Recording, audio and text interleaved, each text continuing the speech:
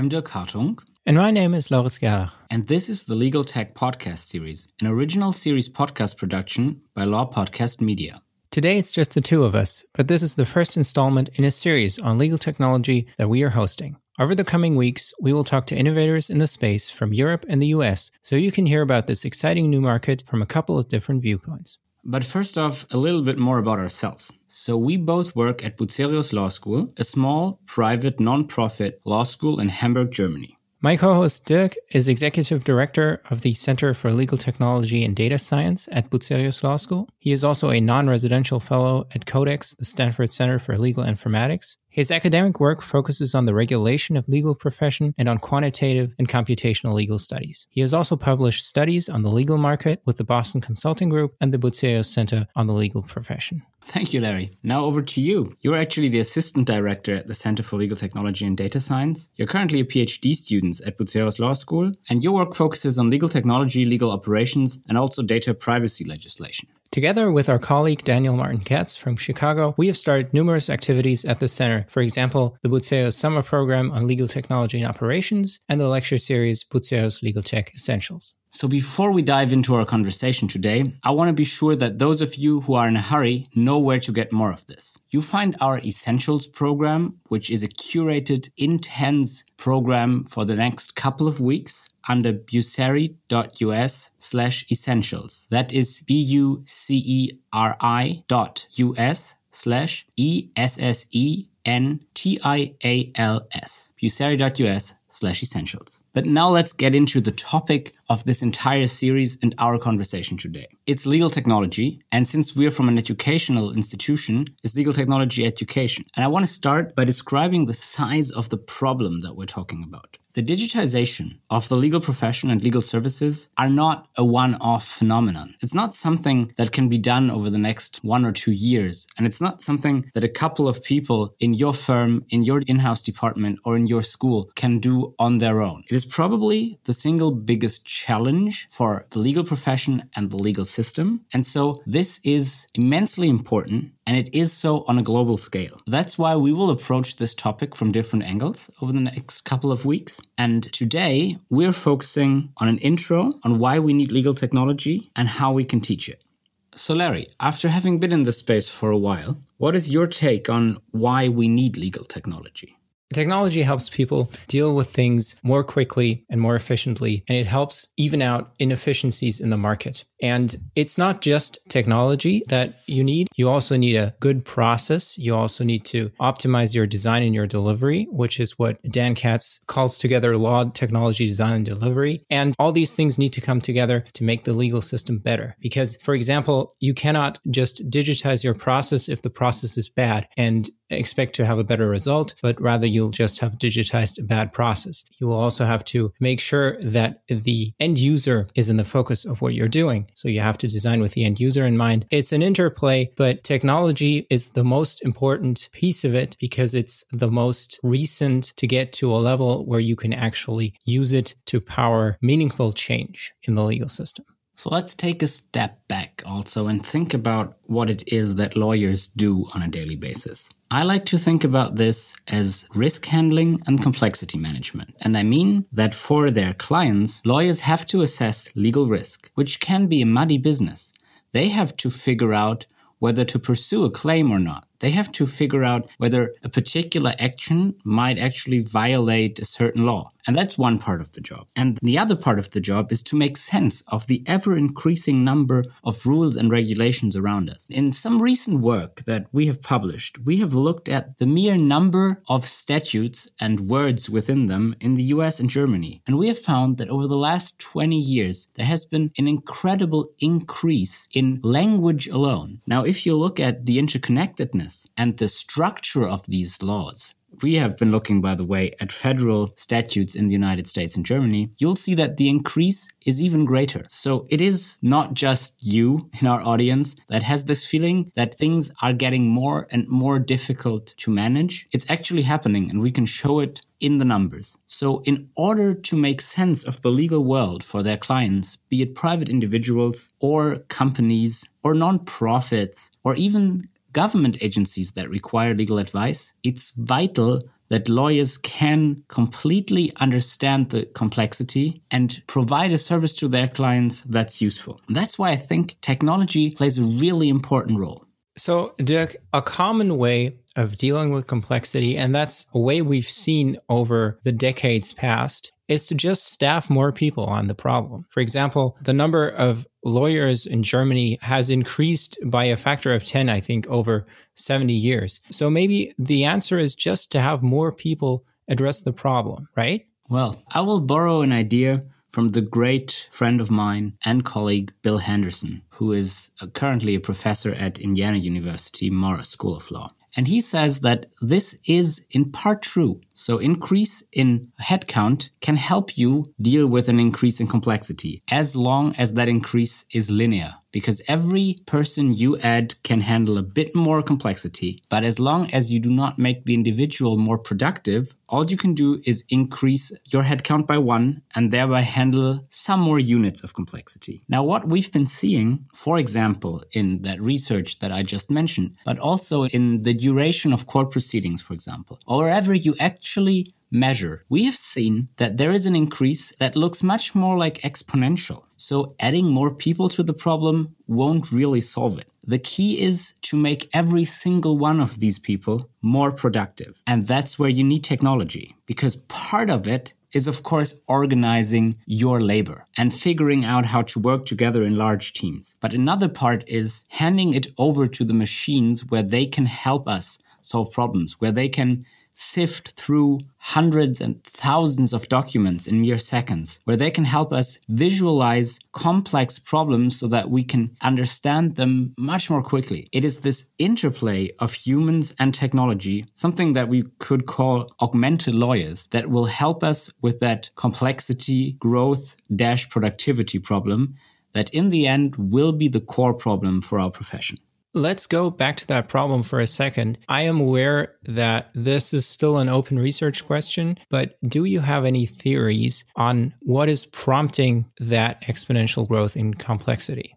That's a really good question that will take a short moment to answer. The theoretical foundation of what we are doing, and by we, I mean the folks that are using computational methods to solve legal problems, the quantitative computational legal research community. This underlying theory is complexity theory. We think that law, as part of human society, is what we call a complex adaptive system. That is an incredibly useful and also hard to understand idea. So I suggest that people go and look it up. There's really great books that introduce you to it, but the mere Wikipedia pages are pretty good. So if you look up complexity theory, complex adaptive systems, you get an idea what all this is about. I'll break it down and simplify a bit. We know that systems, such as the legal system, where many different actors influence each other, produce outcomes that are not easily predictable with traditional means. It is really so many agents moving around doing things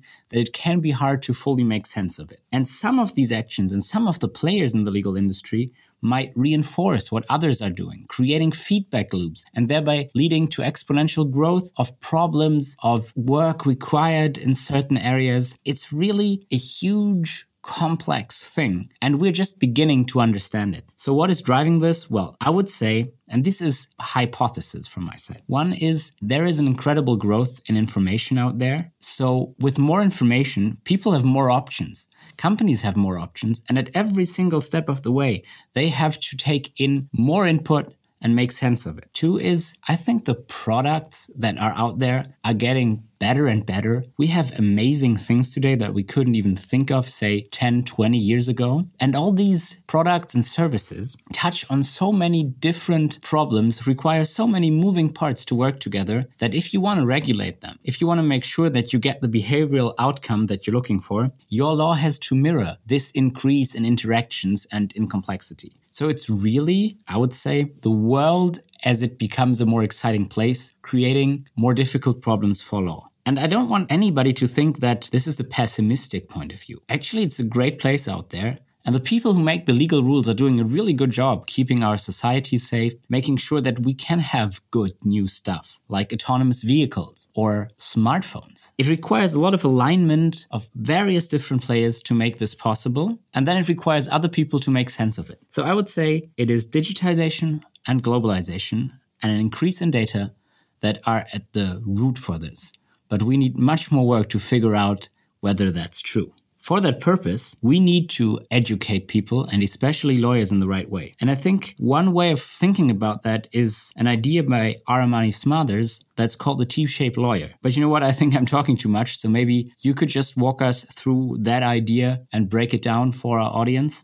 So the T-shaped lawyer, there's the idea of the T-shaped professional in many different disciplines. And the first person to apply it to the legal domain was Aramani Smathers. And the idea of the T-shaped professional in general is that the knowledge of a professional is like a T, because the T has a downwards facing beam. So it's like an I, and that is the deep expertise in a specific domain. So for example, a lawyer has a deep knowledge of the legal system and the law.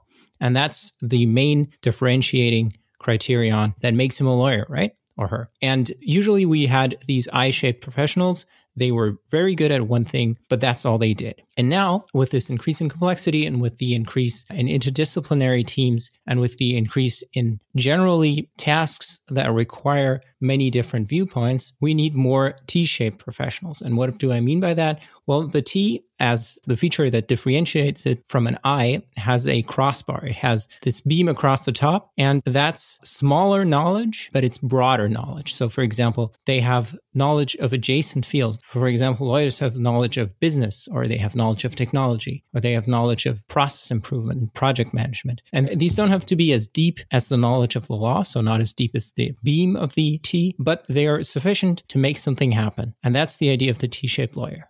That's exactly right. And so for an educator, such as you and me, our question is, how do we create these T-shaped professionals, these T-shaped lawyers? Because naturally, not everybody is enthusiastic about technology. That's not why many people come to law school. And I think we should get it right out of the way that we're not trying to make everyone a software developer or a computer scientist. We are working on those top knowledge skills, the fields where you do not need full in-depth expertise, but where what you need is at least conversational knowledge and at best the capacity to work as a member of an interdisciplinary team. To actually understand what the software developer across the table is asking, to actually be able to articulate what your needs as a subject matter expert are. In our students, I think we see about two different personas. There are those who are all in. They want law, but they also want technology. Maybe their alternate choice for a degree would have been computer science or mathematics or physics. And for those, we have to create specializations and make sure that we can profit from their natural curiosity towards these topics.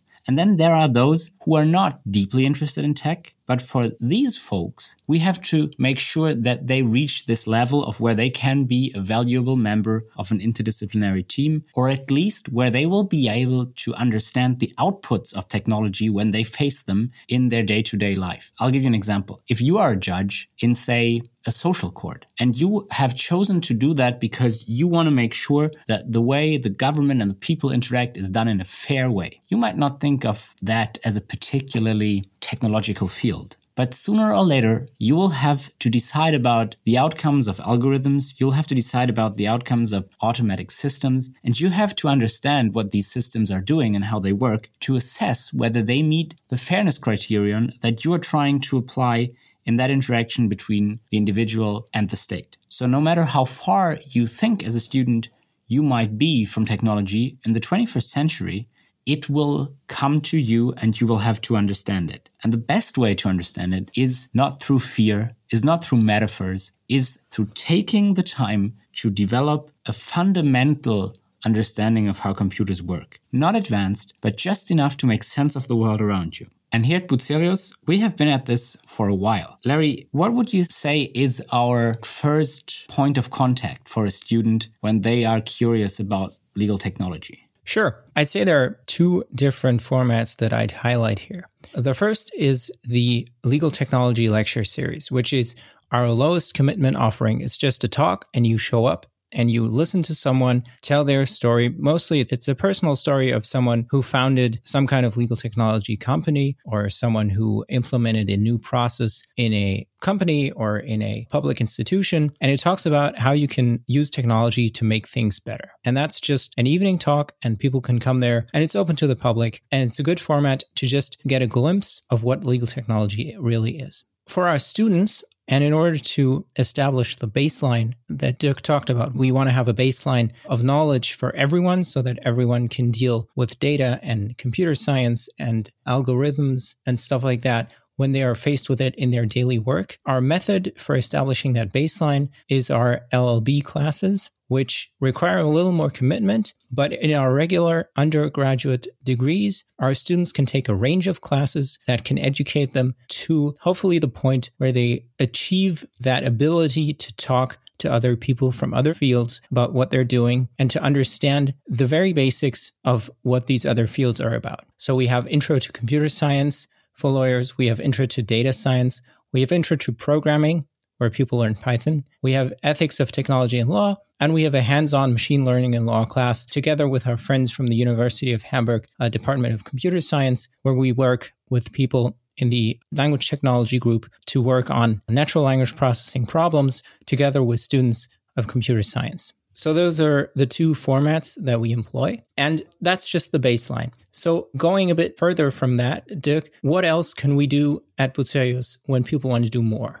Thank you for giving it back to me. I will briefly highlight that when people go through all of these classes that you mentioned, right? Computer science, data science, programming, ethics, and then the software development internship, they can get a certificate out of that. And it's surprising to see that despite these classes being rather hard and difficult for students, we see an ever-increasing number of our student population going for it because people have a natural understanding that this field or that these skills are very valuable for the future. But you asked me for other offerings, and I want to highlight our flagship product, the summer program, Legal Technology and Operations. It's a 3-week program with people from all over the world, between 30 and 40 typically, that have to apply, that are selected, and then over the course of 3 very intense weeks, work in workshops with, I think, an absolute stellar line of lecturers from academia and practice from all over the world. They not only learn how these technologies work and get a conceptual understanding, the most important terms, but they actually apply them. They work in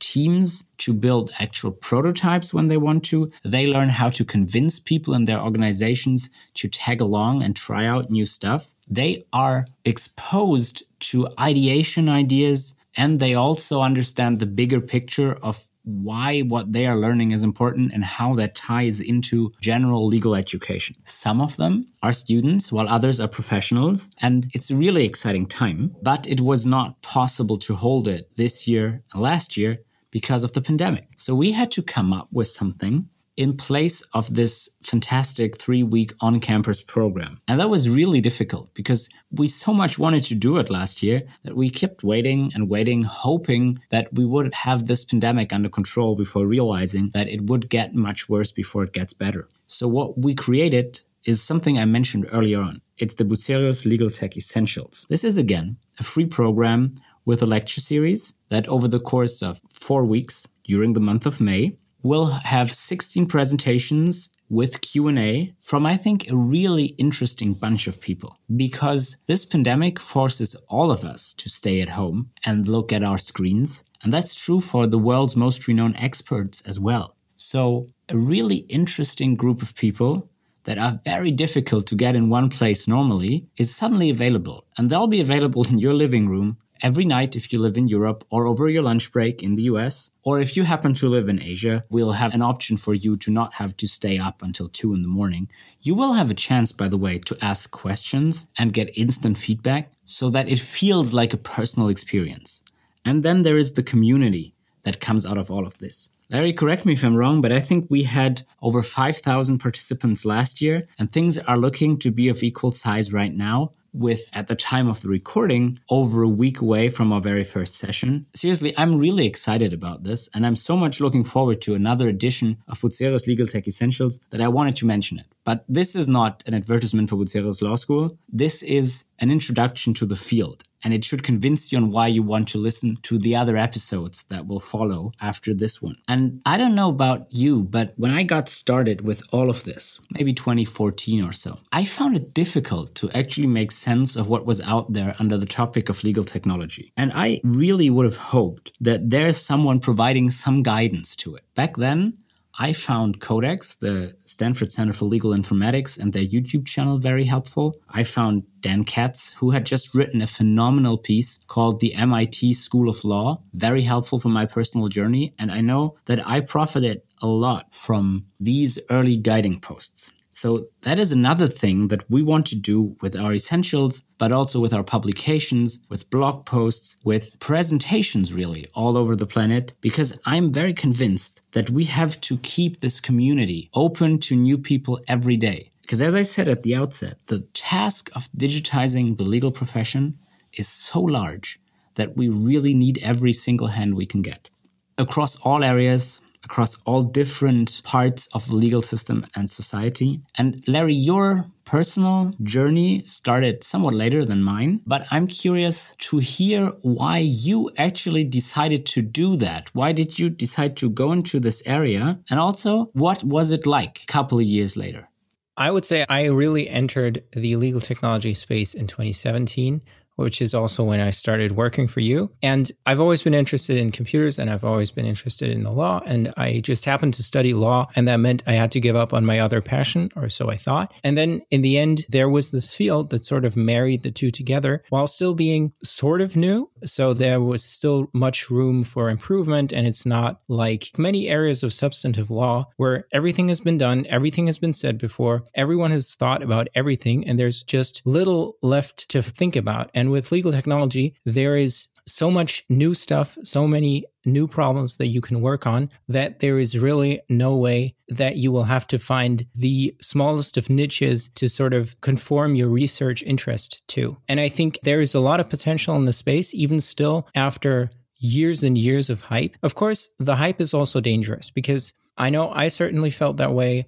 And I know a lot of other people still feel that way. And I think that's something we have to communicate. It's not all just hype, right? So it's not like, some people are going to be mad at me for saying this, but it's not like blockchain where it's a hype and it just ever increases in price and people just do it because it's new. But there is real potential for making things better, making the legal system better by the way of technology. And it takes a while and it takes some convincing for many people to make them believe that this is really the case and that it's not just someone who wants you to join their cause and join their cargo cult. And I think this is the most important message, that this is real. This is something that can make a real difference in people's lives.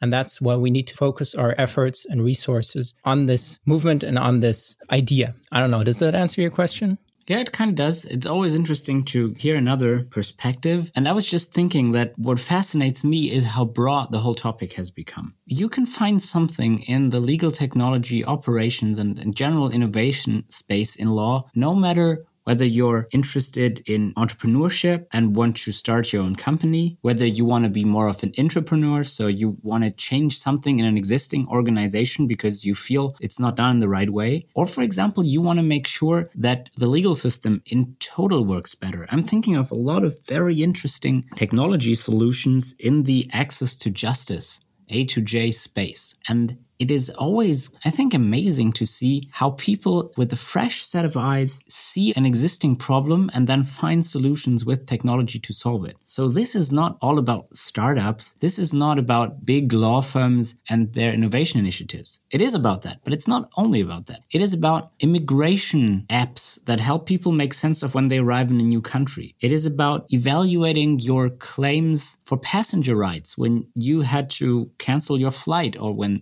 the company canceled the flight. It's about making sure that you, as a single parent, get the money that you are entitled to in your jurisdiction without having to go through tons and tons of forms.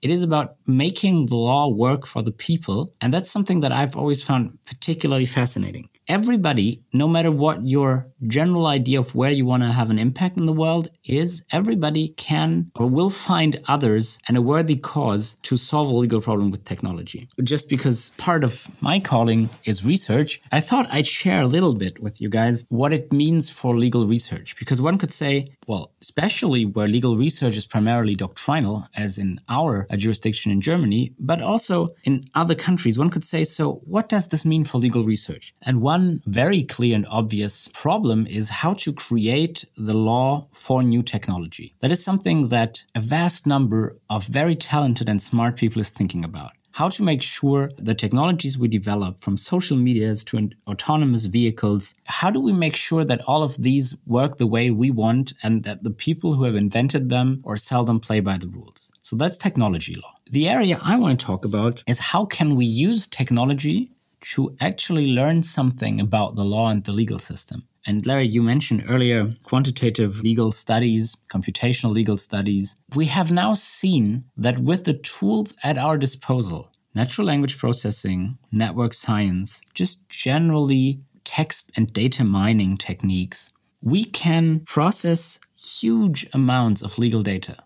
They can be court decisions, they can be legislation, statutes, they can be regulations, they can also be metadata or international treaties.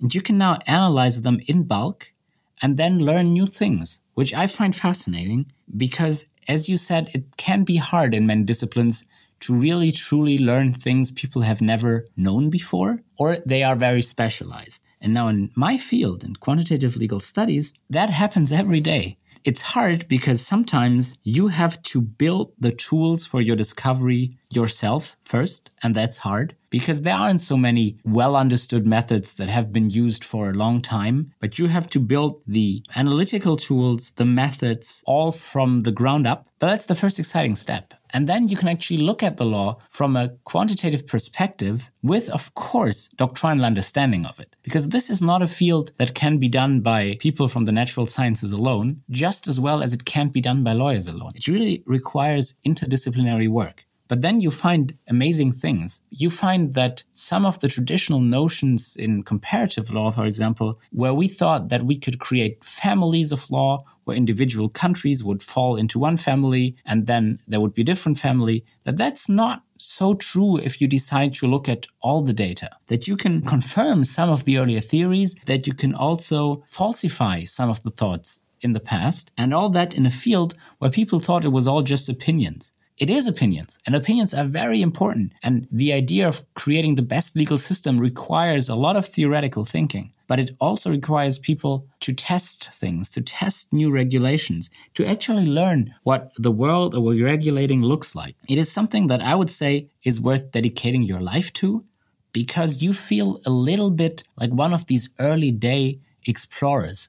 Wherever you land, wherever you look around, you see new stuff. And that is, for a researcher and a scientist, that's really exciting. So I don't want to go into details. If you're interested, you can read something that's called Complex Societies and the Growth of the Law. That is a recent publication that shows some of this. And then we have another one that's called Measuring Law Over Time that will appear in a physics journal that you might want to check out just to get an idea of what this means. But that is just one research team's take. That is just the legal data science research team here at Bucerius, of which I'm a member, but not the only one. On our website, you'll see all the others who are prolific minds and great people. And there are many more teams out there, but there aren't nearly enough. So if anyone out there thinks that they have the skill set of researching the law with methods from computer science or natural sciences, this community is very open. We're very interested in seeing what you can do with this. And then we all want to be sure that what we find out can be tied back to practice, so that the people out there, the lawyers, the people in an in-house function, the judges, the actual rule makers in parliaments and in the executive branch of government, that they can use these results to actually make the experience better, to actually lead to a better legal system all around. I think this is an important and exciting task, and I would really invite everybody to join us on that journey. We both mentioned that it's still a young and nascent field and that it's still a bit of the Wild West. So you can do whatever you want. And chances are people haven't thought about it or published about it yet. Why would you say is that? Is that because the technology hasn't been here before? Or would you say because there are incentives in the system and there is generally a conservatism that prefers the old and tried and tested methods of thinking about the law, which is doctrinal and dogmatic thought? Well, there is, as usual, a multitude of reasons. I would say that one, conservatism and using something that's tried and tested and trustworthy is a really good idea if you deal with risk. So when people say lawyers are conservative and they don't want change, I'm always thinking that's a very good quality for the person that is the steward or the guardian of your company to make sure that don't cross the lines. You want them to be conservative because typically really important risks are involved. So it's okay to think twice, but it's not okay to always think twice because every strategy is useful in some cases and it's not useful in others. And so I think that maybe our orientation, education-wise, towards liberal arts and away from natural sciences has something to do with it. I think that also the field of law is a fascinating area where you can get lost. You can get lost debating particularly points of law with other legal scholars, with your professors, with your colleagues. And sometimes when people who are very excited about something really drill deep, they can lose sight of what the overall system does, the overall environment. So I think that has to do with it. I also think that there are certain way of technological progress that now favor these approaches, mainly availability of data and some advancements in the analytics. Not so much that people have invented the craziest new algorithms 5 minutes ago. A lot of what we use has been around for a couple of decades, but it becomes very easy to use these tools. You actually reduce the amount of prior training that you need. And that's not to say that you don't need excessive training, because if you want to make sense of it, the best way to do it is to really know your computer science and to know your law, or to work with people who can cover both sides. So that might be another reason for it. It just takes time to fully understand the methods and the problems. So I think many people, and rightfully so, decide to go for a quicker route where you just learn one of these areas and then work in it, and that's perfectly fine. But if you want to have an impact, it requires some knowledge.